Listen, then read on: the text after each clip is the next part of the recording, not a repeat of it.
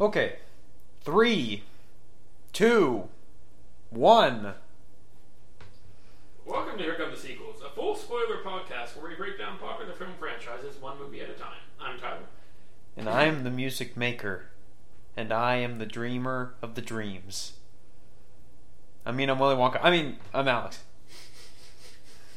This week, we're going to be talking about Days of Future Past. I love how that always gets an awkward chuckle out of you every time I do that terrible joke. Because there's no way to move on after that. It just kind of sits there and dies.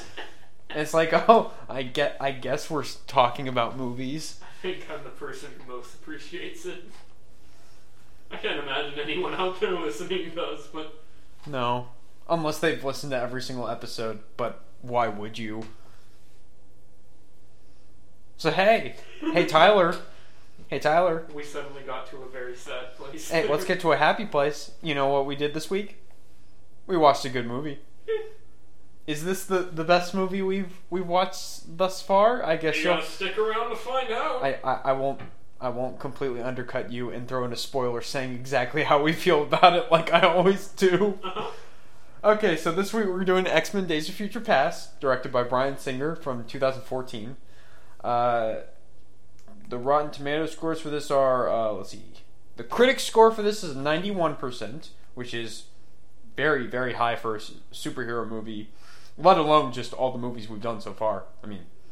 At least half of them have been superhero movies, but you get my point. And the audience score is a 92%, which, once again, goes along with the audience and critic scores for all of these movies being fairly close. Tyler, you love this movie. I do. It's one of your favorites. This is not actually sarcasm for once. I do really like this movie. Give me your favorite thing and your least favorite thing. Oh god, I didn't even think of this. My favorite thing... See, that's the best part. Like, beforehand. I've already got the cogs turning in my head trying to think about, like, the stuff I would say. And there's, like, a little tiny part in the back of my brain. Should I remind Tyler? And I'm like, nah, he's got it. And then you never have it. No, I was gonna say It's okay to say your favorite thing is everything, including the 2 lines of dialogue that Halle Berry gets in this movie. I can tell you Halle Berry is not my least favorite thing. Actually, she's actually fine in this. I was half hoping I could bring that back, but no, that would be unfair. Yeah, I don't know. I guess my thing would be, I guess my favorite thing would be kind of the abstract concept of the fact that the whole movie is very character entrenched, rather than being kind of an overblown, continuity whatever fest. Like it's personal, it's intimate. I mean, obviously the finale gets climactic and there's big stuff happening, but there's a lot of good there's actual arcs going on and stuff like that, and characters kind of coming into their own. And I enjoy it a lot. It's carnage and mayhem, but it doesn't forget that there's a very intimate, personal core to it. Yeah, and I have which is the best thing I can say about any good blockbuster. If there's the personal core to it that's holding the movie together, that's usually a good sign for a big action fest extravaganza like this. Yeah. And really what works for all the good X-Men movies. Yeah, I have literally no idea what my least favorite thing is. We were trying to look up criticism beforehand of this movie beforehand, and I put no research effort into this. I went through the first 3 Google links, so whatever. But I can't really find a whole lot of stuff that it feels like it very much is just kind of a taste thing, maybe, of just if the X-Men franchise and superhero movies are just kind of something you can't really get into. Why would you be listening to this podcast? Yeah, or you just hate Bryan Singer because Deadpool was pretty good, even though that's an entirely different context, and it's still not as good as this. Completely inapplicable. Well, I mean, people will argue that, and that's fine. I think they're both very good movies, but I'm just shaking my head over here. Alex is discounting all of your opinions. I like Deadpool. We'll get to that next week, but see, I think that's fine to debate that. But I as far as actively disliking this movie, it's not like the comic book. It's bad. Yeah, and we'll get to Deadpool like you were just saying. That's a completely different situation. I mean, I'd be curious to see what's the director of Deadpool? Tim Miller. Tim Miller. Yeah. I'd be curious to see how he could take on an ensemble movie like this, but ultimately, Deadpool is not in any way. You can't extrapolate the formula and the design and style of Deadpool into a feature, or not. I mean, it is a feature into a big, bold comic book team adventure. Like that's just not going to work, and that's why I have a problem with everyone jumping on board immediately saying, "Oh, Bryan Singer sucks." Now, if you're saying, "Hey, Bryan Singer sucks because of Apocalypse," that's a different story. We're not going to review Apocalypse for a while. Yeah, have we stated what our rule is for movies yes, that I think are? we brought it up a few times. But we like to wait until it comes out on like DVD or Blu-ray or whatever. That way we have time, like after we've seen it a couple of times in theaters, to process it, and then we get to watch it when it comes out. And that way we can discuss the movie while it's happening. Because I feel like we were just talking about this earlier, where we were trying to kind of we went off on a tangent while talking about this movie and talk about Apocalypse a bit, and we realized there's so much that we just don't remember, and it would be it's much easier to be able to just sit there and think of something and just bring it up and say, hey, what about, or what is the implications of this, and is this a problem, whatever, while you're actually watching a movie instead of sitting there in theaters trying to be a good film goer, yeah. and respecting everyone and staying quiet. So, yeah, we'll get to that. But as far as this movie goes, be kind and courteous at the movies. I feel like I could go on a tangent about that, but I won't. I haven't had a problem with people at movie theaters in a long time. I feel like generally people are, I don't know. I remember Mission Impossible 5. There were very annoying people. Specifically that movie. That's fun. Sticks out in my brain. But, no, if you... I feel like a lot of people have suddenly decided that Days of Future Past is mediocre or bad after Deadpool or after Apocalypse because, hey, Bryan Singer is terrible, we need to get rid of him, move on, or whatever.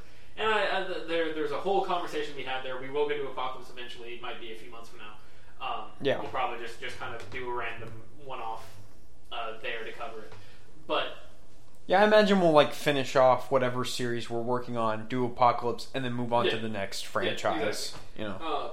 But yeah, it's ridiculous to me that people have suddenly decided Days of Future Past isn't as good as it was because of these extenuating factors. Like it really does feel like a backlash, internet backlash thing that where there's sudden hate for Bryan Singer and Jennifer Lawrence and all this stuff that we've kind of talked about before. Has some of these more like you've talked about before. Yeah, I've ranted about before. Has kind of swung up and just taken out all of the goodwill that was built by this movie. And I mean, I think the Rotten Tomatoes scores kind of speak for themselves. And I know Rotten Tomatoes is not the be all end all and whatever. And there's been lots of conflict about that ever since Batman vs Superman came out. It's because everyone misreads what that statistic is supposed to be. Yeah. That is not the average score that you are probably going to give the movie. That is because it's the percentage. It's the percentage of people that gave the movie a favorable opinion. Yeah. Everyone could give Days of Future Past a 7 out of 10. Like if everyone did that, it would have 100%. Yeah. But the average score would be a 7 out of 10. Yeah. Now I'm assuming the average score for Days of Future Past is higher than a 7 out of 10. But I'm just giving you an example, but I look at the Rotten Tomatoes score as the percent chance that you are going to at least like a movie. Yeah, I think that's fair. But like everybody looks at it like, oh, that's the score I'm going to be assigning it. That's the letter grade. Yeah, which is not. That's not what it is. No, that's not how it plays out. Yeah, it's. I'm just generally annoyed with the internet about how they're treating these previous movies, because despite, and we talked about this in First Class too, where despite all the problems I have with maybe like the current roster of characters they're using and a lot of the continuity issues that are, I really think this movie on its own is incredible. I think there's really a lot of great stuff to it, and I'm just realized I'm still avoiding the fact that I don't know what my least favorite thing is. Just, you don't have to have one. Not saying you do. I don't know. Just give it a perfect score, you Bryan Singer, Foxman fanboy, you. Yeah, you're not wrong. All right, let's give me a chance to talk. My favorite thing, I was juggling between two things on this, and one of them is kind of like a snarky response, and the other one's genuine. The first one is, hey, this totally wipes X-Men 3 off the face of the planet. Like, it completely wipes it from the timeline. Of course, we have to sacrifice X-Men 1 and 2 and the Wolverine, even though that movie is never addressed in this movie at all. But whatever. Yeah, X-Men 3's gone. I'm happy. X-Men Origins is also gone. I mean, whatever. That movie never existed. Oh. Even though they use a couple of shots from it briefly in this movie, which irks me, but whatever. Oh, I forgot to mention also, in the Wolverine, there's a brief, like, fade-out sequence, and Wolverine's hearing voices in his head from, like, the past, and it's, like, him shouting, like, Jean a couple times. Then you hear him shout Kayla. We saw that on the subtitles, and I totally hate that I didn't bring it up, and I was like, wait, it's the chick from X-Men Origins. What? It just suddenly The came... greatest love story of all time. It just suddenly came out of nowhere. And it's like... And they never addressed her again. But the audio isn't even loud to pick up on. We only noticed it because of the subtitles. I love it. It's great. But I Is think that literally the only reference to that movie that we've gotten? yes, Outside of that Yes. the Deadpool action figure in Deadpool? I mean the couple of shots that they use from it in this. Yeah, that's true. But they go by so fast. Whatever. Yeah. I mean, there's a couple of shots from the Wolverine as well. Yeah. So they don't like completely undercut that, but they never really directly reference it, which kind of bothers me. But my other favorite thing, my non-snarky thing, is, and I feel bad saying this because this isn't like putting down the rest of the movie. Yeah. And I feel like when we review bad movies especially, I tend to bring up score as my favorite thing. But the return of John Ottman's X-Men 2 theme in like a new revamped, like, heavier version, like, I remember sitting in the theater and listening to that, and I got like goosebumps. I was like, oh, this is going to be the greatest movie ever. Like, I was just so happy and giddy that they brought that back. And even, with Apocalypse, that movie has its problems, but then they bring up that theme and I get pumped up again, So I'm very happy with that. Just John Ottman's score in general, I think, is perfect for the X-Men. So, my least favorite thing. See, I was trying to think this over in my brain, and I brought this up with you, and you were like, yeah, I don't really have any problems with it. And I was like, my problems with it mainly just lie in the continuity errors. I mean, you can say that. Yeah, that's. I guess I'll go with that. Like, there's still continuity error, and I know a lot of this is just First Class, that movie's fault, and I addressed that in the previous episode or 2 episodes ago. Yeah. I addressed that, and that brought down the score for that movie. It won't bring it down as much here, but there is still stuff that doesn't quite make sense. Specifically, and I'm not even talking about like with First Class and the stuff in the past not jiving with the first 3 X-Men movies. I'm talking about like the stuff in the future. Stuff just doesn't get explained. Like, why does Kitty Pryde suddenly have time travel powers? How is Professor X alive? Not everyone knows about that after credit scene from X-Men 3. How does Magneto have his powers? I know he got them at the end of X-Men 3, but what are the implications of that? Was the cure a dud? And X-Men 3 was terrible, so we don't need to address any of that. That's kind of the thing. And then, still, they even had a chance because it's like, okay, it's been 10 years since First Class in the 70s. You could have had Magneto show up, and then he still helps Charles build the Cerebro under the X-Mansion. Like, you could have tried. There's none of that is really addressed. And then, of course, there's the whole thing of Charles saying that he met Eric when he was 17 in X-Men 1. And then Bryan Singer's even brought that up. He's like, yeah, don't worry about it. So pay no attention to the man behind the curtain. yeah, it's like a lot of the smaller details get lost in these movies, but the big grand stuff is generally consistent. Yeah. Well, like, my problems with this are mainly just nitpicks. Okay. Like, all the continuity stuff, like, the guy who plays Stryker looks and sounds nothing like Brian Cox, just like Danny Houston I think he looks in X-Men Origins. fine. I think you can imagine him as an old dude being overweight. If he attempted to do the Southern accent, yeah, I would have bought it the bigger more. problem, I think, is the fact that it doesn't really have an accent. Well, it's mainly just when Wolverine starts freaking out and he's having all the different visions of Weapon X and stuff, and they do like a meld where this Stryker turns into Brian Cox, and it's just like, hey, he's completely different. it's kind of distracting to me. Yeah, but none of that. See, the movie on its own works like completely. All of this stuff is taken from my background information from the other movies. Yeah. But at the same time, I feel like you don't get nearly as much of the emotional impact, specifically from the end of this movie, if you haven't seen all that without stuff. ignoring it. Yeah. Yeah. It's kind of a double-edged sword. And that's the thing too, is like we were talking about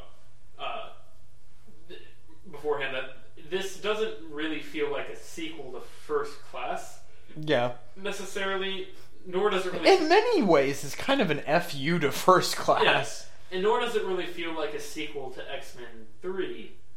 It feels like a sequel to X-Men Origins Wolverine. But no, really. You better start making sense quick, boy. No, it does. It doesn't really feel like a sequel to either X-Men 3 or First Class, because it's kind of just like, hey,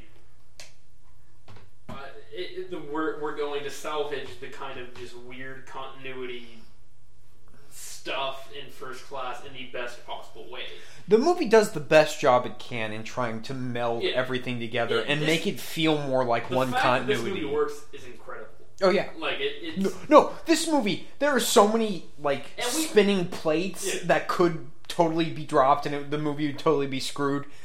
It's amazing that this movie is even competent, even mildly competent. Like we said that about First Class, the fact that First Class has a lot of stuff that it's trying to handle outside the scenes, like whether or not it's or the fact that they can't decide if it's a full reboot and the rushed production and all that. Like the First Class has enough going on with it that seems complicated, but First Class has nothing on the complications and the insanity that went into the fact that trying to design a story that effectively worked the emotions of both like arcs and everything, like both First Class and the original X-Men trilogy, like all of that working is just insane.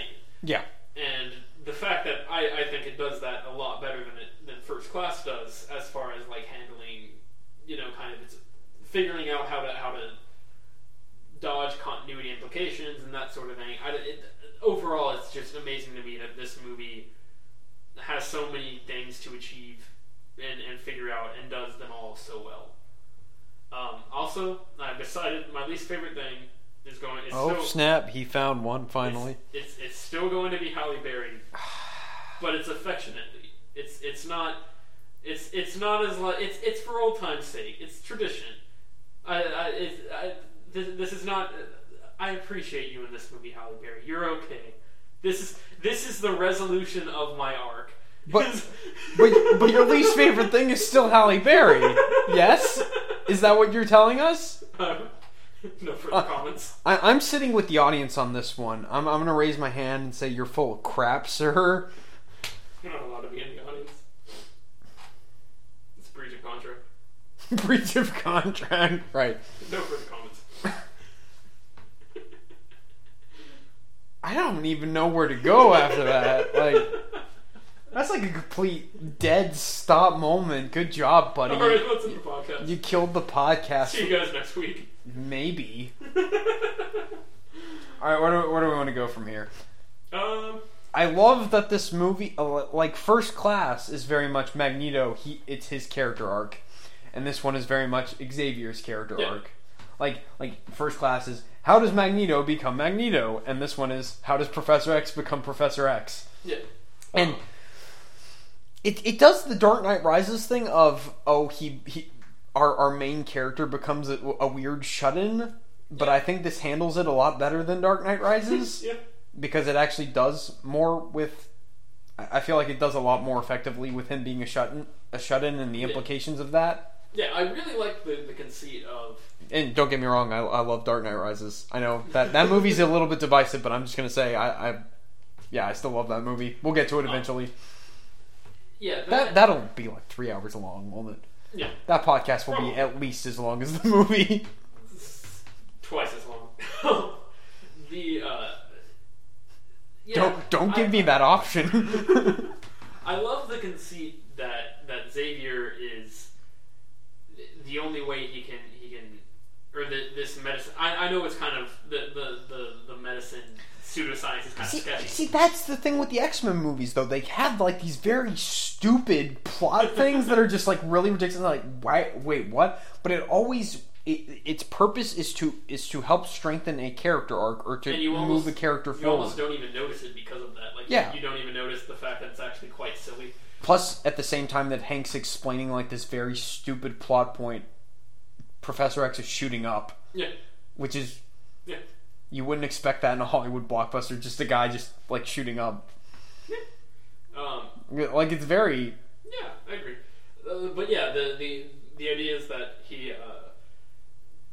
Hank has devised a way for him to be able to walk again, but in order for it to happen, it deadens all of his mental abilities. Yeah. And it's this weird kind of addictive medicine thing. Well, I like that he doesn't only take it to get his legs back. He also does it because since the students left and he kind of lost everything, like also he's lost control of his powers and he just hears all these voices and all this pain and anguish and he can't handle it. Yeah. And then Wolverine's like, no, hey, toughen up, buddy. Yeah. The world sucks. You need to get over it. So I feel like that this is the best way to go with this is what we end up doing a lot of times. I feel like a lot of times we either decide on analyzing all the characters or analyzing the plot, depending on what it calls for. And this is definitely one where you want to talk about the characters a little more, I think. Yeah. Because Xavier's whole deal in this is that, he's kind of just given up on his dream, and he had this idea in First Class. And this is where you use historical events to help, like Vietnam and the draft taking away most of the students. Yeah. Like that totally works. Yeah, I agree. And yeah, it's kind of Xavier is coming to I'm trying to think exactly what happened in this movie because it's quite late and I'm tired. But Xavier comes to... You look upset at me. Yeah, I am kind of upset with you, but whatever, continue. It's been a long day. Yeah, Xavier, he is ultimately coming into his own and kind of becoming more of the professor that we know. Yeah. And becoming the guy from the comics almost, not being bald, but where he's starting. Oh, we'll get there. Where he's starting to inspire everybody, and he did that in First Class, but it kind of felt like he didn't have any. It kind of felt like he was almost naive in First Class, where now he's got this kind of tragedy to back it up, and he's his power's a little more out of control, and he's kind of having to think about the weight of his actions a little more, and especially I love the conversation he has with Magneto on the airplane, where Magneto is like, oh, you mean the Oscar-worthy scene in terms of performance? From both of them. Yeah. Where Magneto flips out at him because Xavier's kind of trying to get on him for being like, hey, why are you an idiot? You tried to get the president killed or whatever. And he's like, you took everything from me. He's like, why were you hiding in your house while the rest of us were getting killed? Yeah. Why weren't you standing up for the rest of us? Magneto just starts listing off First Class characters that were just wasted, and it's amazing. Wasted in multiple senses of the term. But I get confused as to the logic of how some of them get killed, because I know like a lot of the characters are left with him and the Brotherhood at the end. But then, like, how does he know the Banshee's dead? Did Banshee get called into the draft? Like, how would Magneto know that? I'm sure that could be explained away in like a little one-shot comic book or something, but how Banshee died in X-Men Days of Future Past. That's or issue number 1. No, but it's weird how Magneto knows as much as he does at that point, because he's like a year after First Class, he's immediately put in the Pentagon prison. Yeah. Because that's when Kennedy gets shot. Yeah. I don't know. You can imagine that a lot happened in that year, I guess. Like I said, these are nitpicks. That's not that is not the point of the scene. I mean, if we're really analyzing it, you could just say, well, maybe Xavier obviously spiraled into kind of a depression after he was paralyzed, and things went out of control, and maybe everyone affected the Magneto side, and then everyone got killed, or something like that. Or maybe Magneto was getting the newspaper because it's paper, so they were just giving him the news. This is true. I mean, you can have any throwaway excuse. That nitpicks. Yes.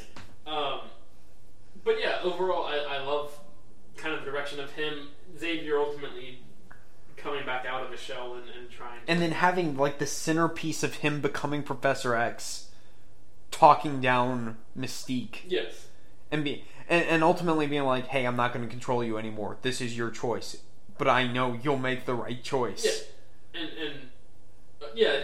So that's so good. And that's something we'll get to in a little bit. Is the finale of this movie? I think is pitch perfect. Yeah, I think it hits every note. I have one little personal preference thing just for myself that I think would have made it better. But yes, it's wonderful. So who do you want to jump to next? Mystique or Magneto? Well, let's jump to Mystique. Let's handle the Jennifer Lawrence situation. Yes. Go. Because she's still fine. I still don't get it. I still have no idea. They're doing interesting things with her character. She is not the one-dimensional, hey, I'm just Magneto's lackey that she is in the... I know everyone loves Rebecca Romijn as Mystique, and she's awesome, but that's not a character. That is just there. She's... Yeah, I think you talked about this in the last one. Yeah, it's... she's a cool henchman, and that's it. This, she actually has... I understand, her worldview and, how she... goes through the things that she goes through, as opposed to, hey, I'm just gonna punch people now because I'm awesome. Yeah, and she's not McAvoy or Fassbender, but she certainly holds her own. Yeah, she's fine. I really don't get it. I can't see what people. I don't know. Okay, I want people to tell me who they would have rather have had cast as Mystique. Then I could start understanding maybe.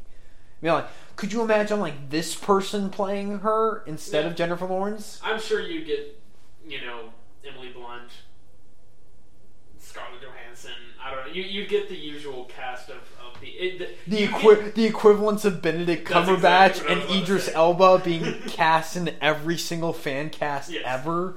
You get all the female fan cast for every role. Yeah. That in the same way, yes, that Idris Elba and Benedict Cumberbatch get cast for every male role and some female roles and whatever. But yeah, it's. I really don't understand why people hate her in this. It makes no sense to me. I think it stems from just people resisting, a lot of fans resisting the idea of Mystique being a kind of central character in an X-Men movie.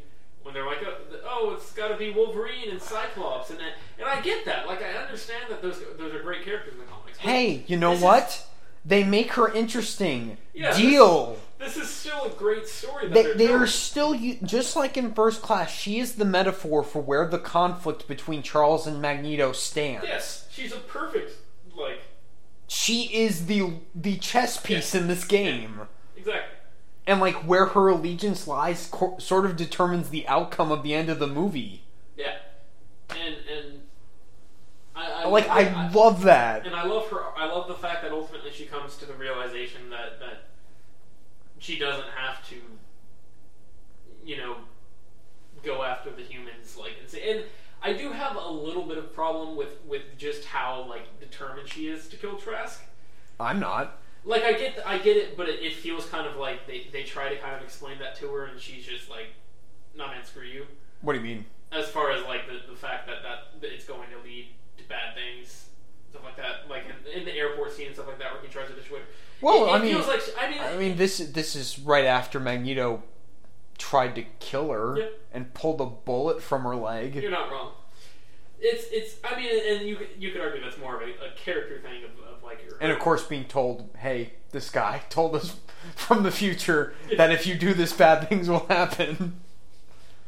You're not wrong. I really wanted him to be like, a really bad trip. "You had some really bad acid." That's what it is. Yeah. I kind of wish Magneto would be like, "Look, you shapeshift. I control metal. Are you really that shocked that we got a message from the future?" You mean Magneto? Did you say Magneto? Or did Yeah. You say her? Okay. Yeah. I completely whatever. Anyway, yeah, I love the fact that her thing is she's bound to determine one track mind of I gotta kill this guy. He's kind of he's responsible for the deaths of all my friends. I'm like, I mean, and you can argue that as like. Did she get it on with Azazel and then have Nightcrawler? Who knows? Maybe they'll explain in a future movie. Maybe they won't. They probably won't. Who knows? Yeah. I'm looking at you, Apocalypse. Oh, okay. It's fine. It's fine. But or is it? I don't know. In some ways, it just feels a little bit. I just get at certain points in the movie, I feel like it's a little too far overboard for her to just like completely ignore everything they're saying. But the fact she ultimately listens at the end, so it's like it makes it almost more powerful. Where it's like, okay, she's obviously been very stubborn and determined up to this point, and she's kind of finally broken down and realized maybe humans aren't necessarily the enemy 24. Like she's in the first movie where she might have been on Xavier's side, she now is swung to kind of Magneto's side, and then now she's gone back to maybe I should kind of come up with more of my own philosophy. Yeah. And yeah, I love that art. I love the final confrontation between her and Xavier, where Xavier's talking her down, and all of that. It's wonderful. It's beautiful. It's And beautiful. So we can get to the third part of Magneto. Magneto is exactly the same as he is in X-Men 2. Yeah. Pretty much. It's pretty much just a rip-off of X-Men 2 in terms of what he gets out of prison. He teams up for them for a while. He eventually goes against them and tries to screw everything up. Well, it's not even really. That's people have complained about this a lot with Apocalypse, and like I keep saying, we'll get there. But that's a different context. This one I don't see it as much because this one, the plot of X-Men 2. I'm talking very surface level here. Yes. There's a lot more going on when you said, character-wise. Like calling it a ripoff, I think that's way too far. It's. I mean, that's mostly in terms of, hey, he's in prison again. Let's get him out. Yes. In X-Men 2, it's very, hey, they team up right until the final battle, and then it swarms it. In this one, it's very clear they free him. He goes with them. Then you realize that he goes with them to stop Mystique, and you realize immediately that he does not have at all the same intentions they do. Yeah. And then completely spawns Well, off. plus, like, once he gets to that point, it's like, yeah, you kind of understand where he's coming from. He's like, well, Mystique's what starts the whole Sentinel program, like them using her DNA, like that begins the process that will eventually destroy us. Hey, I'm gonna kill you. Yeah. Yeah, and he immediately splits off like halfway through the movie. Like we still, and I love like every scene where he just pops up and he's just like doing all this crap behind the scenes after he escapes the big parachuting thing. Before we get to that, can I just point out just a weird continuity thing with the glass guns and the Pentagon prison and all that? And it's like, especially when you get to X-Men 3, and I know I said many times Magneto's an idiot in that. They write him terribly, but it's like the whole plastic they've learned. It's like, dude, they had glass guns in the 70s. Yeah. Stupid. Whatever. That's once again, that's more just, hey, X-Men 3's terrible. Well, see, just forget about the small stuff. That's because Magneto, in between this, finds a henchman who can control glass. And then they have to scrap all the glass weapons. Shut like, up. Hey, wait a minute, what about plastic? Shut up. Continue. but yeah, Magneto split. So Magneto splits off this, and I want to go and talk about the Paris shooting for a little bit. I know sometimes we get scattered around here. I kind of want to. I guess we should explain the plot a little bit here. The Mystique. You people haven't seen this movie? I finally started saying that, and that it's a full spoiler podcast in the description. So, hey, deal. Hey, Cyclops and Jean are in the end of this movie. Spoilers. Yeah. What was I gonna say? So Mystique is trying to kill Trask because she thinks he's the worst and he killed all her friends and everything. And then, immediately Xavier and Magneto go to confront her after they get together. And there's the awesome Quicksilver scene before that in order to get Magneto out, which is obviously awesome, as everyone else agrees. And we don't want to harp on that too long. It's great. Yeah, and everyone talks about how Quicksilver not going with them is a problem, which I kind of agree with, but for the most part, I kind of feel like, hey, he's, a kid. Like, it's the only reason they convinced him to go break into the Pentagon was because they were like, hey, you get to break into the Pentagon. He's like, oh, that sounds pretty cool. And then he's just kind of like, all right, I'm going to go do my own thing now. I think it's fine. There's not like enough emotional reason for him to be in the rest of the movie. Yeah. And you would think also that Xavier has learned. Xavier and Magneto both have learned their lesson of recruiting kids. Yeah. Try and fight in these drastic wars between them. R.I.P. Darwin. And everyone else. And everyone else. Yeah. Which we'll address in a second. But anyway, they get to Paris. They get to Paris and they get together and try and stop Mystique, and Magneto being like, "Oh, hey, I'm gonna kill you." And I love the ensuing events, how it all breaks, it all goes to hell, kind of, and then and they make this the centerpiece where the world figures out that mutants exist, which I love, because I love I love it, but at the same time, it sort of contradicts what First Class is supposed to be. And we talked about that. But again, in First Class, it feels kind of rushed, where they just kind of threw that out at the end, like right before the big battle happens. Like, oh, by the way, this is where they're all going to find out about us. But then no one is there to find out about them. Like, there's no point at which they would have seen the missiles going back and forth. That's why it gets very fun, especially when you get to Apocalypse with all the stuff with Moira coming back. It gets very fuzzy as to how much the government actually knows about Xavier and the mansion and mutants. All of that gets super fuzzy. Yeah, exactly. Anyway, the point is, I love the fact that this constantly switches into like a old style camera, like the first kind of color cameras are filming this event, and I want to say they're like Super 8 cameras, something like that. And it gives this a really cool feel. Yeah, and I really, really enjoy the way that works. One of which is just being shot by Bryan Singer, and you can see him in the corner of one of the shots, just shooting away. Because it's like, I think that's a really great little directing touch to show. Hey, it's the 70s. Yeah, but we're not going to be like, hey, it's the groovy 70s. Like, it's not over the top. It's just like, hey, this was a thing that was in the 70s. But I'm saying more of the fact that that's how people would have viewed it back then, and that's how weird and outlandish everything would have been back then. I love that angle of it, and everything goes to crap, and Magneto escapes, and Wolverine's tripping out because Wolverine flips out because Stryker's there, and Xavier's trying to calm him down by telling him that he had really bad acid, and yeah, it's a great scene. I really like that, and that I will say it does feel like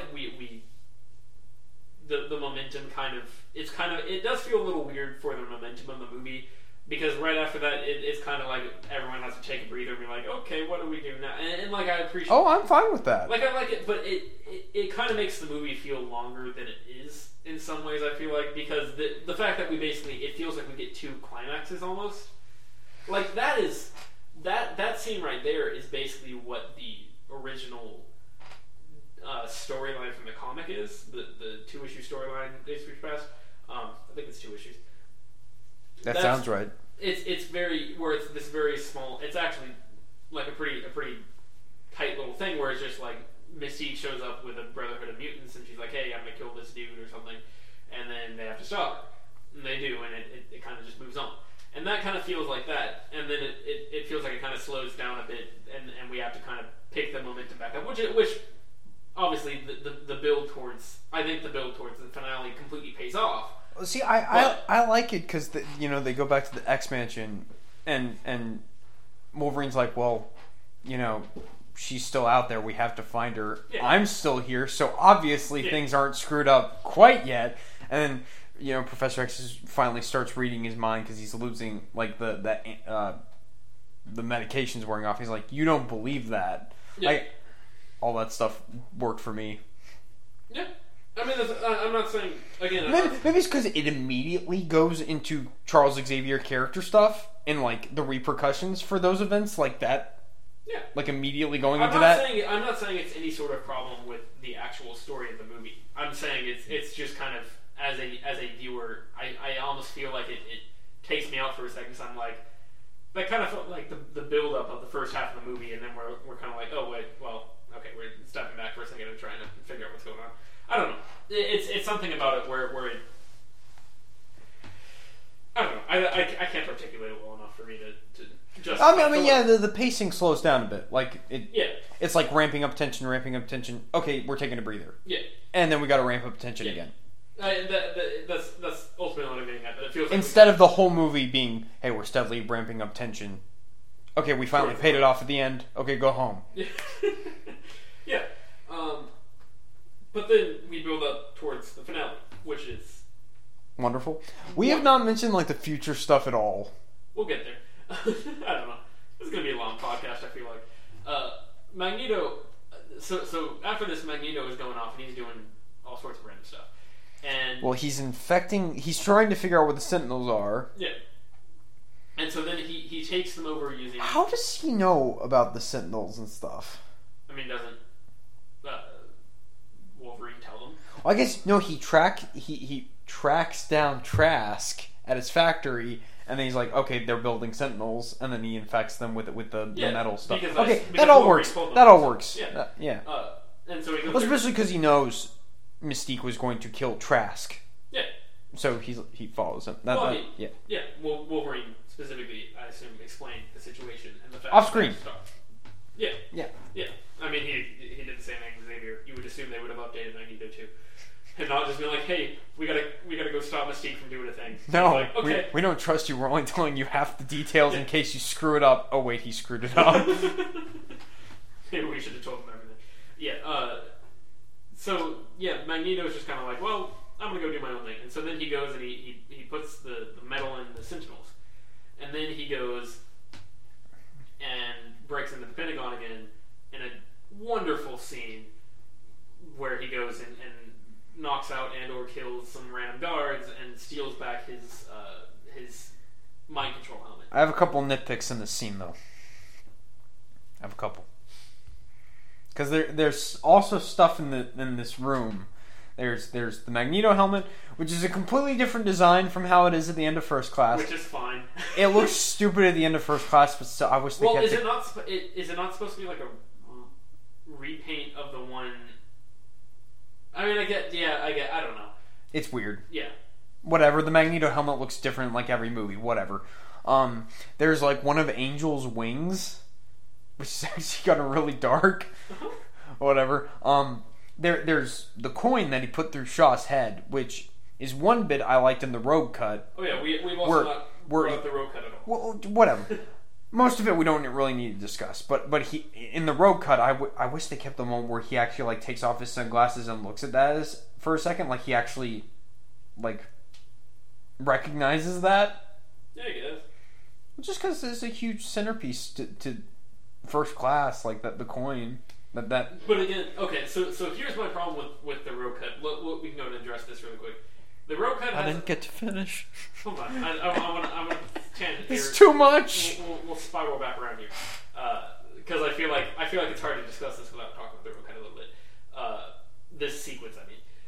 In the Rogue cut, there's a couple of scenes that are added in, and we'll address this a bit more when we talk about some of the future stuff as well.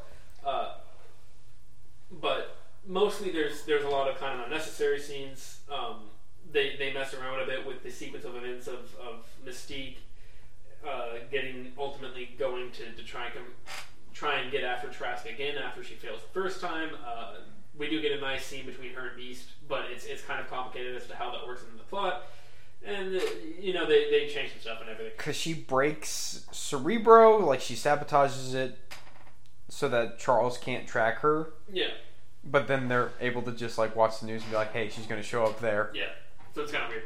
So, and they changed that sequence of events and how that works. And then ultimately, Apocalypse, when you get to that, the first scene between her and Beast sort of contradicts the stuff we get in the Rogue Cut. Yeah. So it's like, okay, whatever. And then, but then so we get a scene where Rogue is being held in the X-Mansion for whatever reason. And this is after Wolverine has seen Stryker and his future self is going crazy, and he claws Kitty, and she's like bleeding out. So Iceman and Magneto decide, hey, the one person who can help is Rogue, so we have to go get her. And for some reason, the Sentinels are holding her prisoner. Oh yeah, they're keeping her in Cerebro so that Professor X can't find her. Yeah. And then they're experimenting on her, and then Magneto goes with Iceman to go break her out. But they intersplice this scene with 70s Magneto breaking in to get the helmet. In the theatrical cut, Magneto is marching down this hallway, and his theme in this movie, which I really love, is his thumping, like... I think the First Class theme for him is better.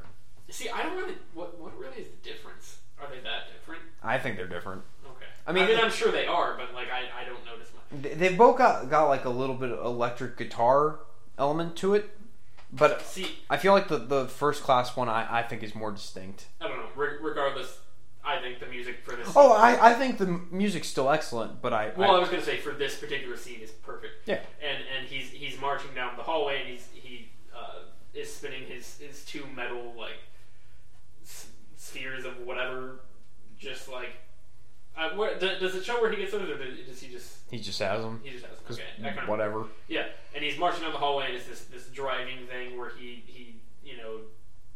like there's a guard that tries to trigger an alarm, and he smashes his head in with him, basically, and then he takes out two other guards with him, and like he's driving through, and the music is swelling, and it's dark, and then he smashes through, and he gets his helmet back. And...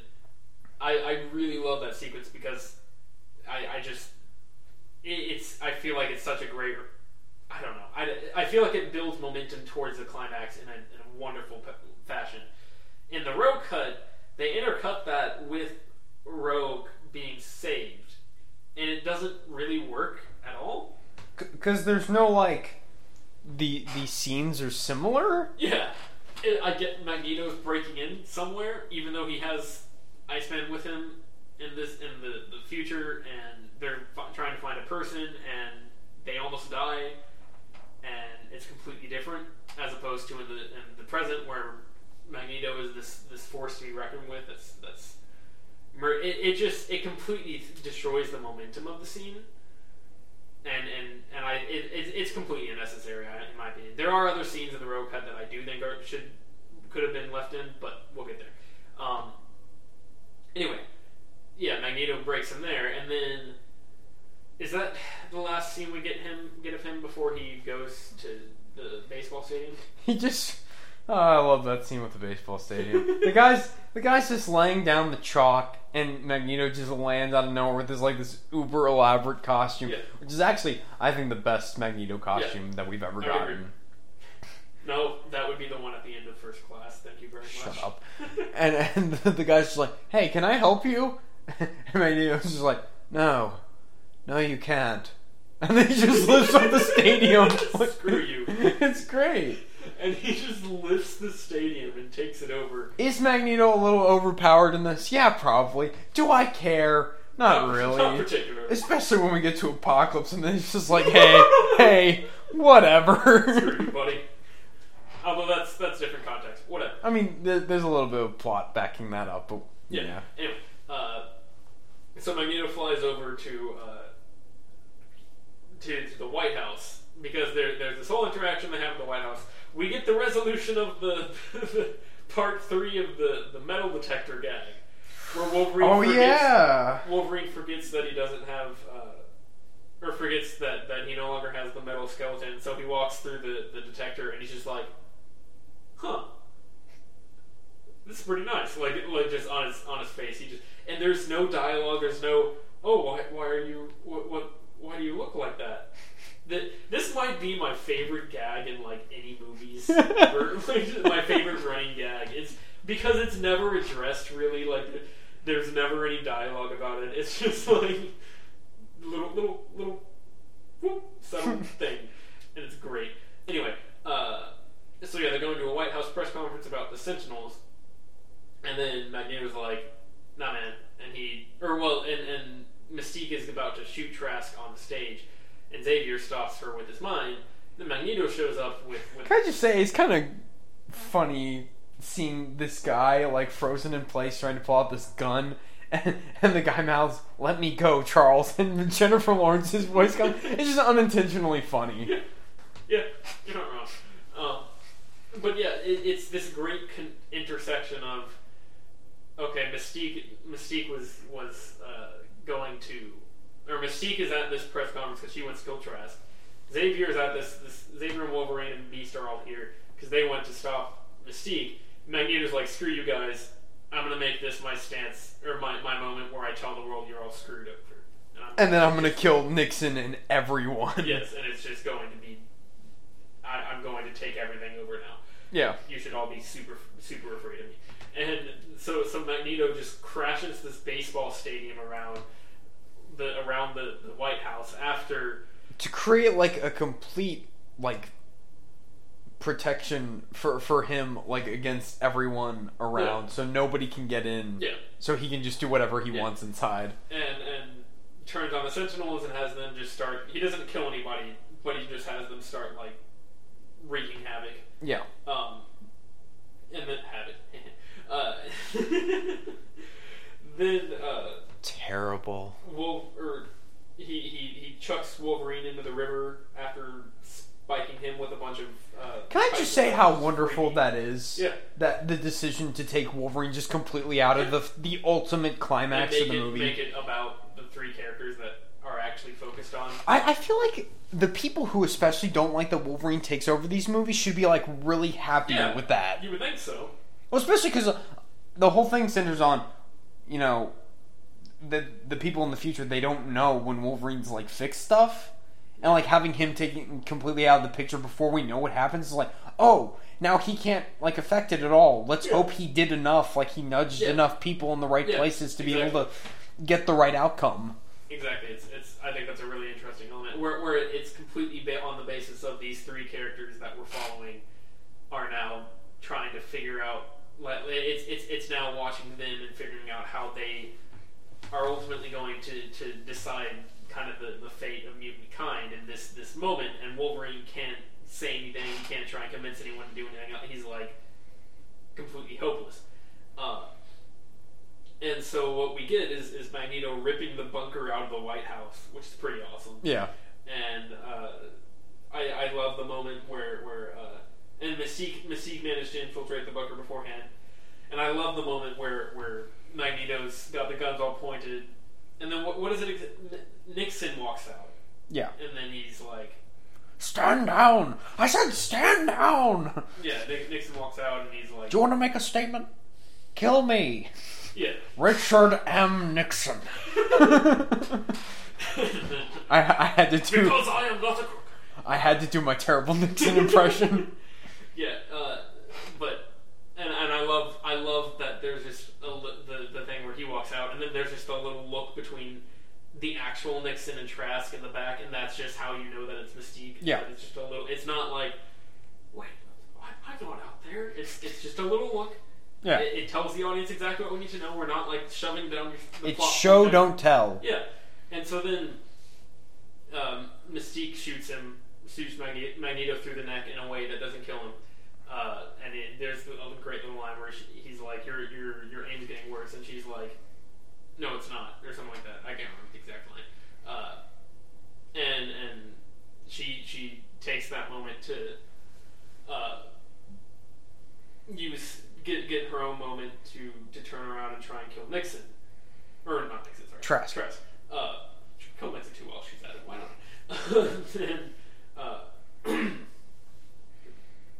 Xavier, has the discussion that we were talking about earlier, where he intervenes. And this is where the details kind of fuzzy on who's actually seeing this. Because I'm just imagining, because the cameras are on her while this is happening, but he's got, like, Nixon and all of his guys and Trask frozen. Yeah. And, like, she's seeing Professor X, like, just standing there. And she's just like, get out of my head, Charles! It's like everyone seeing that on like, the cameras and be like, what? Who? Why are they frozen and who's she talking to? Yeah. You're not wrong. It doesn't matter. It really doesn't. Because it's not like they can do anything. Yeah, exactly.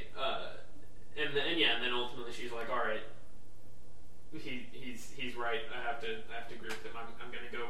Well, especially because they build up like the whole reason she left Charles and she's done with him, and she says throughout the movie, she's like, you keep trying to control me, stop trying to control me. And then he's like, hey, here's the right decision. I'm not going to control you. I could force you to do this with my mind, but I'm not going to. Make your choice. Yeah, it's Xavier realizing that he can't control everything, but that doesn't mean he shouldn't try. Why do people hate this everything? Yeah, I have no idea. And then the music's playing, it's a nice piano thing, and everyone in the future is getting brutally murdered, and you're like, will she make the right choice? Oh, yeah, great. And then she just drops the gun and walks away. It's beautiful. That's another thing about the road cut. I find Iceman dying for Kitty Pryde a little more interesting there in the climax of the movie, rather than him just kind of getting killed off at the X Mansion for whatever, just cause, and then Rogue just kind of looking sad. I like it better when Kitty Pryde has been like exhausted the whole way through the movie trying to maintain this and like all that stuff. I also don't like how the reason the Sentinels are able to track them there in the road cut is because like a part of one of the Sentinels' arms gets stuck on the X-Jet. When it's established that the Sentinels are they eventually just find them. Yeah. So it's just a ticking time bomb of when they're going to find them. Yeah. Like. Yeah, exactly. It's weird. And yeah, all of that scene. This is the one time I will say an extended cut is ultimately not the best version of the movie. Usually I will say that. Usually more footage is good. Yeah. But in this case, no. The theatrical edit is very close to what I would want. I agree. Considering all the full footage that we've seen. Yeah. Is there anything else major that I got a few little notes I want to point out. A few little, I guess, nitpicks, whatever, little comments, but any other major plot elements? I love how it ends with Stryker finding Wolverine, but it's actually Mystique. Yeah. Regardless of how Apocalypse handles it, poorly or not, poorly. Spoilers. I'm sorry. But, I love that twist at the end. Yes. And it's just... Because it's so in line... What is it? Is it Xavier making the speech over? Yeah, it's his thing at the end where he's like... talking about, like, ripples in the flow, in the river of time. Yeah. And how, like, if you make enough ripples, like, eventually the flow will change or something like that. Yeah. The final line of the movie is just one, and the burn. It's fantastic. And apparently, when they originally shot that, like, they stuck that in at the last minute with it being Mystique. Like, originally it was just supposed to be, hey, Stryker finds him, and that's how Weapon X gets started in this new timeline, which I would have been fine with. But it doesn't really work with what Xavier's saying at the end. Yeah. Of how, like, hey, everything's different now. Blah, blah, blah. Like, it makes... Like it works better with the Mystique twist at the end. Yeah. Too bad it's not paid off well. Or at all. We'll get there. A few little things. Why do you want me to not like you, Apocalypse? Beast makeup. I'm not a fan. I'll say that already. I think it's slightly better than First Class. I don't know. I think it's too bright. Yeah, it just looks kind of off. I don't know. It looks very painted. I just still find it amusing that Matthew Vaughn's like, yeah, that X-Men 3 makeup was terrible, and you and me are just like, it was fine. It was like perfect. Yeah, the X-Men 3 makeup is easily the best. out of all the Are you telling me Brett Ratner did something correct? somehow I feel like I've made that joke before. you have. But yeah, it just looks kind of weird in here. I think I did like it overall more in First Class. I love Mystique's makeup in this a lot better. Yeah. I feel like this is the best that it's ever been. I can agree. I feel like they get the lighting finally they get that right. Yeah. No, now I remember. My biggest problem with Beast makeup is the fact that they grow his hair out in such a way that it's and like he grows facial hair, so that he has like this kind of weird beard hair stuff. I don't know. I don't think it looks very good. I think it's better when he's got kind of like an ape, cat, lion face thing, whatever choice you want to make. Whatever Kelsey Grammer has, because they change it in the comics every time. But they really do. Which I think is why I like the First Class makeup a little bit more. Although that's is that CGI mostly? A little bit, yeah. Yeah, this one feels a lot more like. Whenever he's moving his mouth, I think it's CGI. Okay. This one is all natural. Yeah.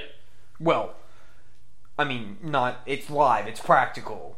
They put makeup on it, so it's not natural, but it's. I think they understood. I said stupid. Yeah.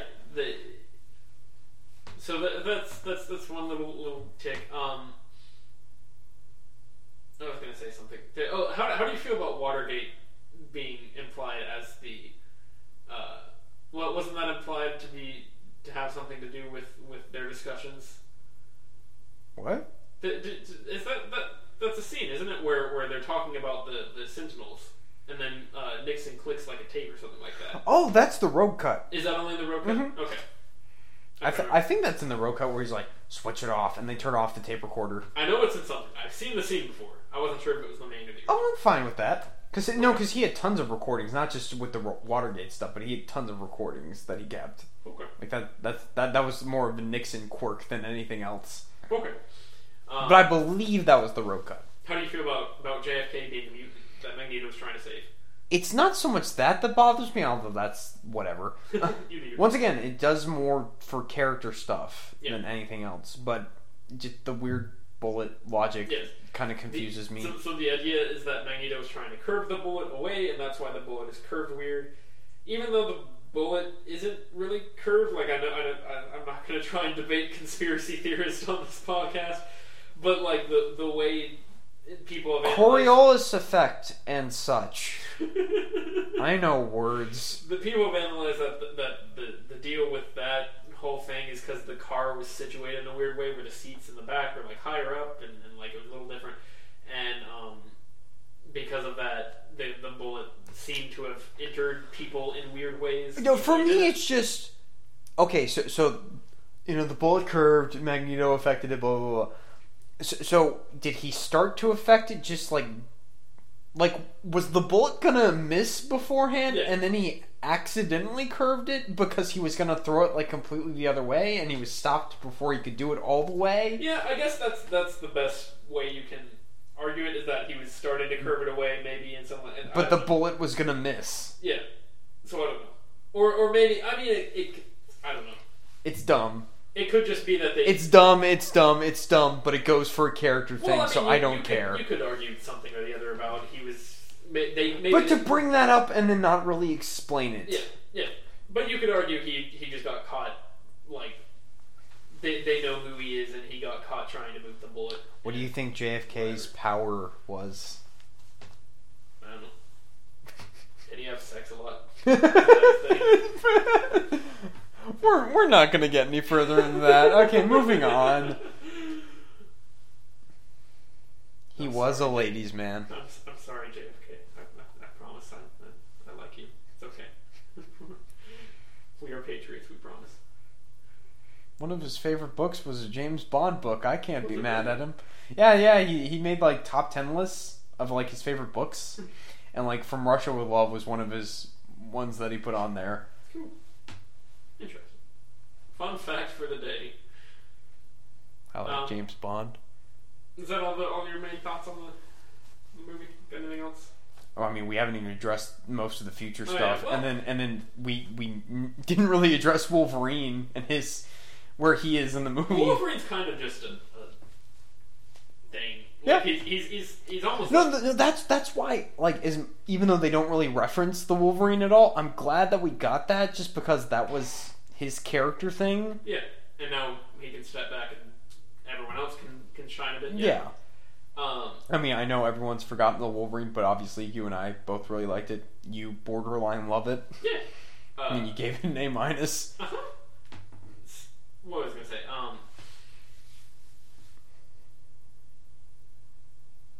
I just seeing how long the silence would last. Starts to zoom in on you like Ben Affleck. This place sounds a sound. Darkness. And what about you, Ben? I totally agree. For those who don't know, that is from an interview with Ben Affleck about Batman vs Superman. You should go look it up because it's pretty funny. Anyway, so yeah, the Wolverine stuff. He's kind of just almost a plot device. Like he's just kind of there. I mean, he's just kind of. There's not a whole lot for him to do. He's just kind of, I love how older Patrick Stewart, Professor X. By the way, we need to talk about the McAvoy Stewart scene because that's one of the greatest scenes ever. Okay. I love it. No, but how Patrick Stewart's like, hey, remember how I helped you like find yourself and become a better person? You're gonna have to do that for me. Like I love that, and that really makes this feel like an X-Men 4. Yeah like that's true. Why does Ian McKellen's Magneto go, hey, you need to find me as well? Because he wants to be like, hey, I'm gonna screw up all your plans. I don't know, that felt kind of like, I guess you could go with, well, you need both of them to convince Raven to stop at this point in time. It's partially that, but I feel like also you can very easily interpret it as Magneto being like, oh yeah, you need me to help Miss. But then at the end you get to the point where Magneto, like right before they're all about to die, and he's like, imagine if if we had been friends and we quit fighting, like if we could have some of those years back. Yes, I know. I'm not saying, and that's a great scene, I'm not saying that he's trying to actively be like, hey, I'm going to destroy everything we care about. I feel like it's him being like, this is a chance to become... Basically, he's like, hey, I feel like it's like, I want to be involved in this because I want to be able to control the future as well. See, you say that, but then he says right before they send Wolverine back, he's like, we were younger, we didn't know any better, and he's like laying all of his concerns to Charles of like, are we really going to trust our younger selves to make the right decisions? Like, he brings that up. Yeah. Then just the Mystique thing. I don't know. It's fine. Deal with it. But yeah, I think all the future stuff is wonderful. The opening fight of this movie is incredible. I'm surprised a lot of people don't bring that up. Maybe it's just because we're not dealing with a lot of the really famous X-Men characters in the fight, but like, it's one of the best superhero action sequences I've ever seen. You could argue maybe that you don't have just Blink's stuff alone with teleportation stuff. Yeah. It's amazing. And just the one wide shot with her sending a sentinel into a portal, and it starts to stab back, and it stabs her before the portal. Like, oh, it's great. It's incredible. And the way, like, you could argue people don't really like it maybe because they're not invested or like there's not a lot of emotion, but it's the scene is immediately you get the feel of how dark and like how desperate they all are, and because of that it really adds a lot to kind of the tone and the feel and how much, like, I feel like you immediately get on board with, oh crap, these guys are screwed, like this is, and you're immediately rooting for them and everything, even if you don't know them very well. I just find it amazing that they brought Colossus back. The same actor from X-Men 2 and 3. It's like, he does nothing. He gets ripped apart, like, in both versions. Both ways of seeing all of them die. He gets just ripped apart. Yeah, and the Sentinels of the future are terrifying. Yeah, I agree. Like, that's one change from the comics that I really love, because you made them not these weird giant purple things with faces. They're like genuinely terrifying. I'd still like to see that just for comic book See, sake. I'm fine with it because the Sentinels in the 70s look enough like them. That's what I was gonna say. Is that's I fine. wish they maybe looked a bit more like them. Yeah, I would agree. But I don't know. I don't know how much further you can go. I don't know how you do that in this particular universe. Yeah, I agree. I don't even know how. I'm not even sure you could get away with that in Deadpool. Yeah. I don't know. Well, You might be able to get. I'd like to see them try. Yeah. I'd like to see them try. Yeah, I agree. So the one thing with the road cut that I will say is there's a deleted scene towards the beginning. That's a conversation between all the survivors, kind of arguing about whether or not they're okay with the fact that they're probably going to get wiped out of existence, or they could get wiped out of existence. Or that they won't be able to like keep jumping. Like this is their last. Like if Kitty decides to send Wolverine back in time, this will be like their last stand. Their last straw, yeah. And like they won't be able to escape. It's either hey the future gets changed and we'll probably be wiped out of existence, or we all die horribly. Yeah. That's the only scene I would argue should really be left in. But Halle Berry gives like a little speech where she's like, "Hey, do you want a better future or not?" And it doesn't really work because Halle Berry's delivering the lines. And see, I think she's actually fine with that. It's an honorary least favorite in this one. Like I said, I think she actually does all right. It might have just been because she gets so few lines that just her getting more. I'm like, oh, that's weird. Yeah, I don't know, but I don't know why they didn't leave that in. I feel like that was a nice. Yeah, them weighing the pros and cons of sending Wolverine back. That would have been great. I mean, it's what, like a minute? Yeah, it's not, if that. It wouldn't have done much. I think that would have been interesting. Would have fleshed things out a little bit more. Yeah. Let's see. What else? Is that pretty much everything we need to cover? I know there's more to dissect a little bit with the future stuff. Or I guess you want to talk about the McAvoy Stewart competition. I love it. Because it's the centerpiece of his arc. Yeah. And I love that they're able to do it, and it makes enough weird sci-fi whatever sense. Like it makes enough sense. Yeah. For him to be, I just love that he reads Wolverine's mind, and we get like a montage of all the X-Men movies.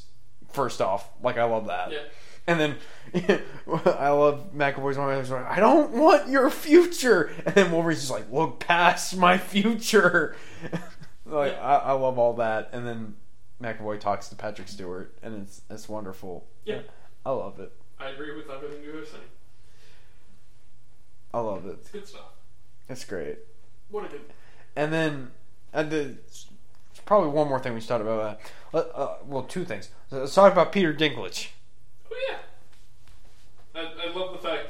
So he's the pseudo villain, but that's the other thing that I find amazing about this movie is that no one is really the villain. Like in First Class, it's like X-Men 2. I mean, I know Stryker's kind of the clear villain, but it's more like ideological battles, as opposed to hey, this guy's like. I'd argue that even in X-Men 2, Stryker's very clearly the villain. Yeah. Well, in this one, Trask, like we don't really get a sense of malevolence. Like it really is coming down to.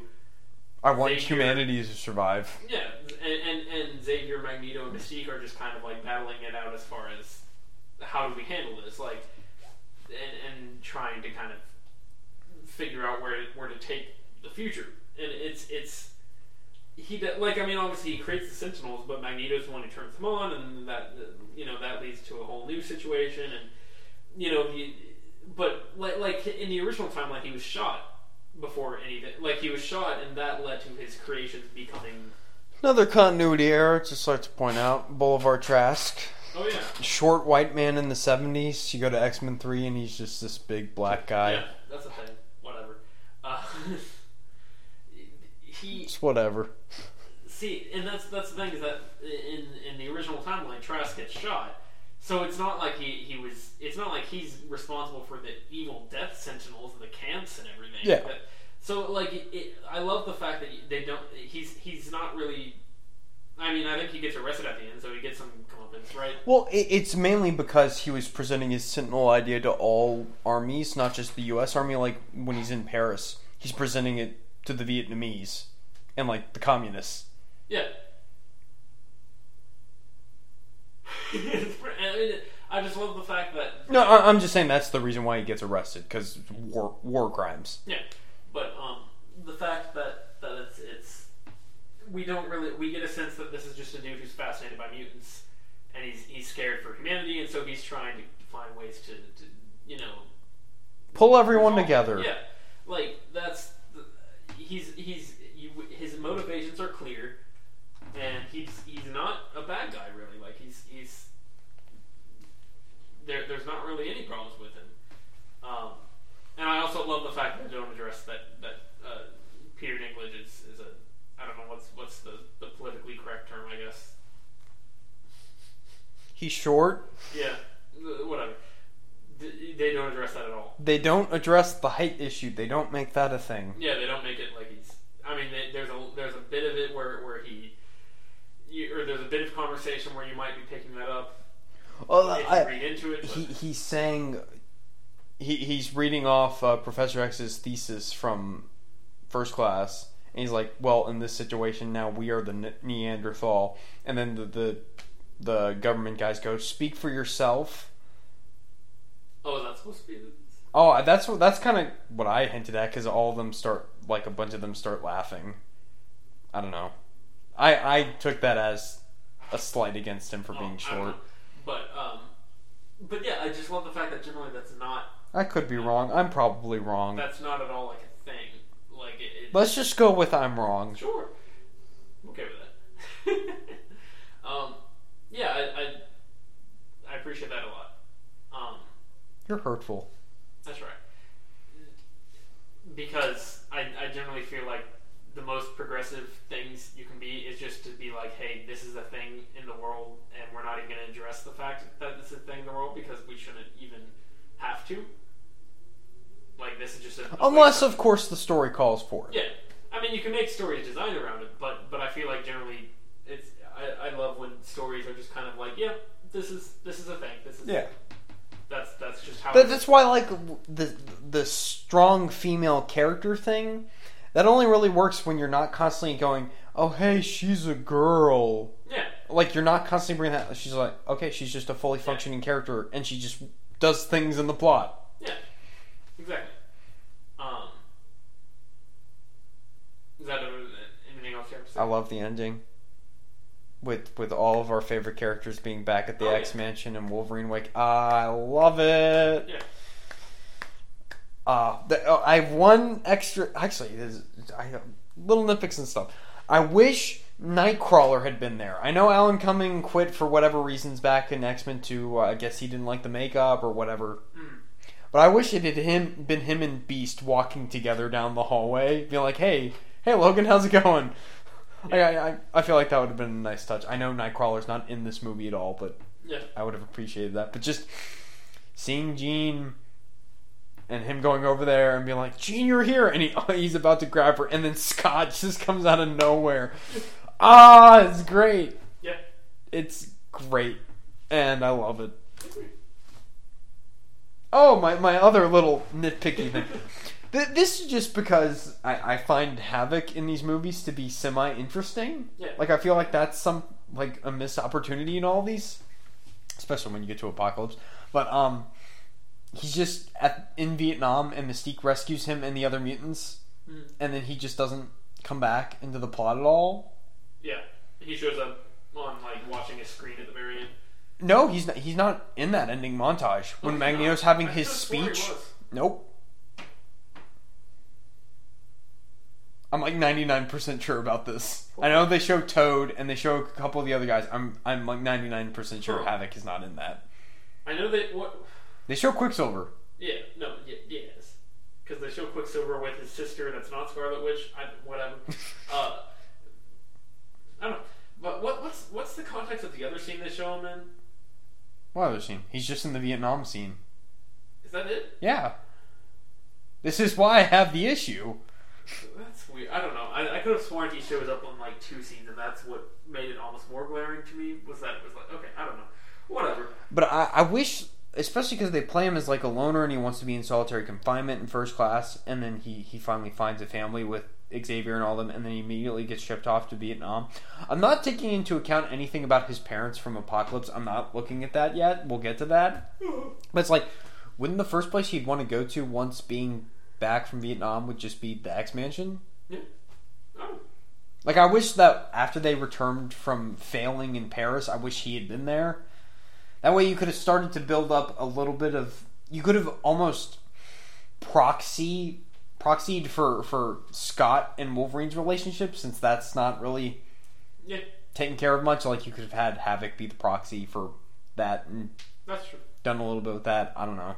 And then also, I feel like... I know the climax already has enough stuff going on, but just like in the past stuff, Wolverine doesn't do anything. And I'm just imagining this in my head, like Havoc and Beast fighting off like a whole bunch of Sentinels off on the side, like in the smaller part of the stadium. All the stuff. I know it might have been a little too much, but I don't know. I would have liked to have seen it done, mostly because I just want more Havoc. Yeah, that's fair. Now, anything else?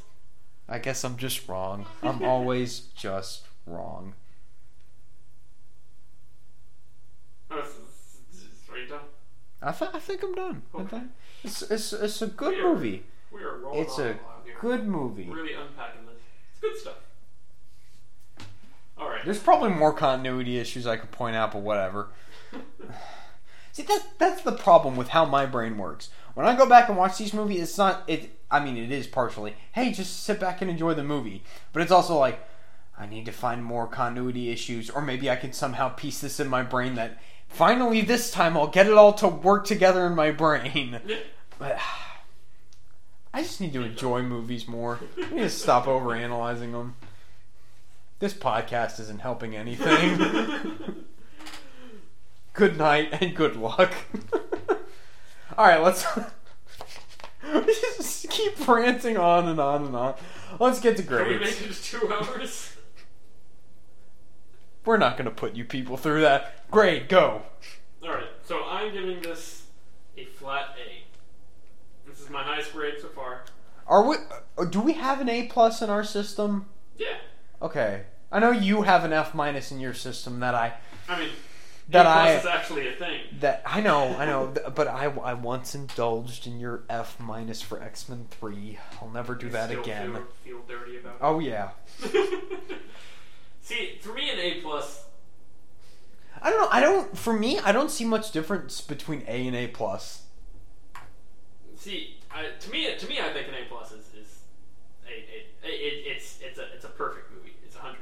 Like that's kind of what I think of an A as. Like I almost think in like my system, A+ doesn't really have any room. See, that's what I was talking about a while ago. Is that like for me, an A is a movie that is it's. I mean, when I think A, when I think flat A, I think like 95, 96, something like that. Like, when I think A+, I think 100. Like, yeah. That's probably the best way I can sum it up.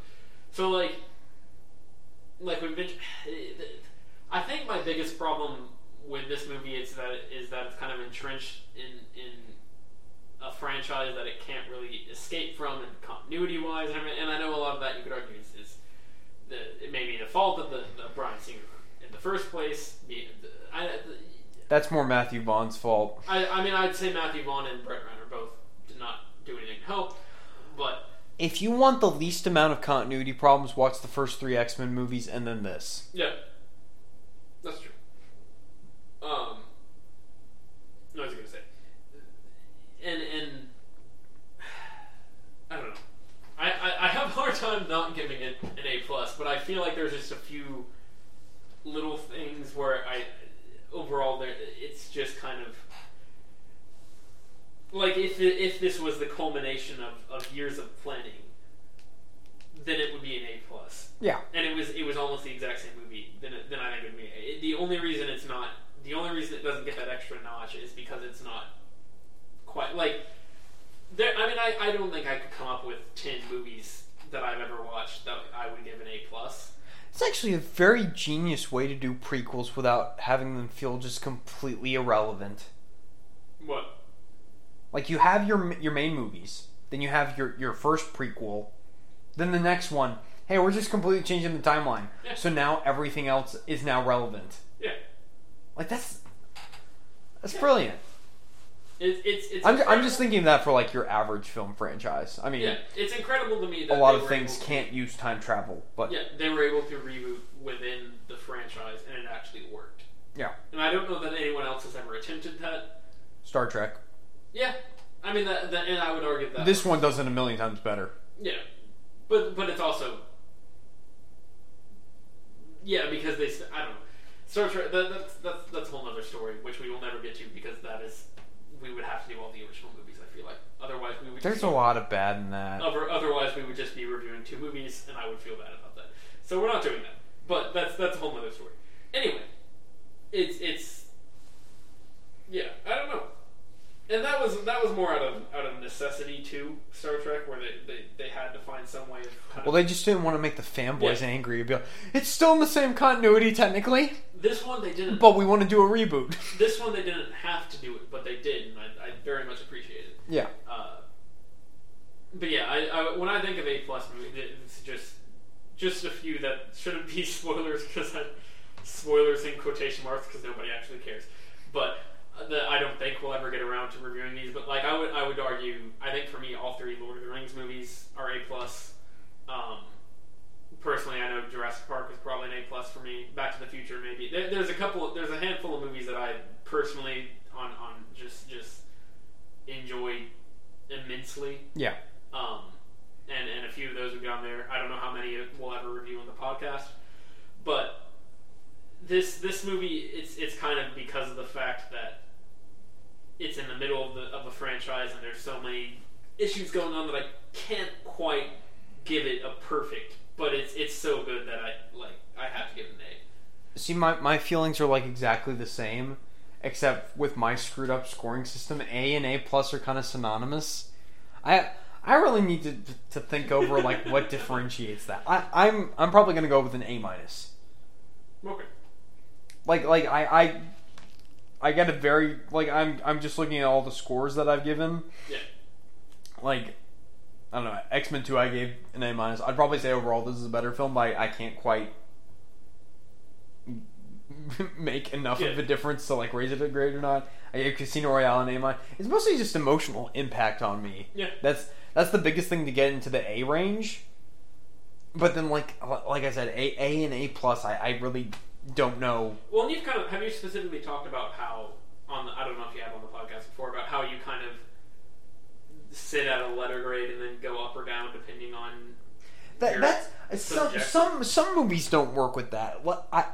The way I try to think of my scoring system is the letter grade that I give it is the objective part, and then the plus or minus or just neither of those is the subjective part. Sometimes that doesn't work. Yeah. A lot of times that doesn't work, but I've noticed a pattern where that seems to make the most sense to me, but probably not.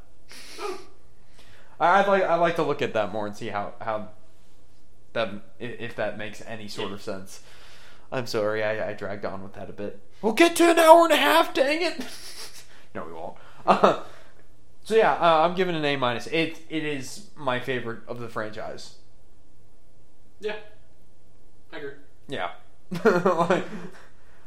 and people who hate Bryan Singer and hate these movies, I feel bad. You're just missing out on good movies. Specifically this movie, like it's hard to talk about it without talking about Apocalypse. We'll get there. That's all I can say. This almost could have been the end to this franchise, this movie. If you hadn't had the Mystique twist at the end, this could have been the end. I mean, I think with the Mystique twist, I feel like it's a lot more of a clean cut if you just have Stryker got him. This is how Weapon X now happens. That like. But see, I don't necessarily. I think if you end it like that, then that's the perfect note to end on. Of hey, this is the world is the world is constantly changing. It is what you make of it. Like I like that. I theme a lot, and I think that's a good. I think that would be an incredible high note to end on. Yeah, I guess. Yeah, I think you could definitely argue that they could have just ended here, done Deadpool, and started something else. So what we're trying to say is, if you don't like Apocalypse or anything else that comes after this, you don't have to think of it as counting. It can just stop here. Sure. Don't you feel dead inside? Alright, everybody. Next week we're doing another good movie. Yeah, Deadpool. Excited about that one. Yep. You can find us at HCTC Go home, you're drunk. On the Twitter. You can find us through email at herecomthesequels@gmail.com. You can find us online at herecomthesequels.blogspot.com, and that's pretty much it. So yeah, we'll let you go. Yep. Are we not done yet? Stay real.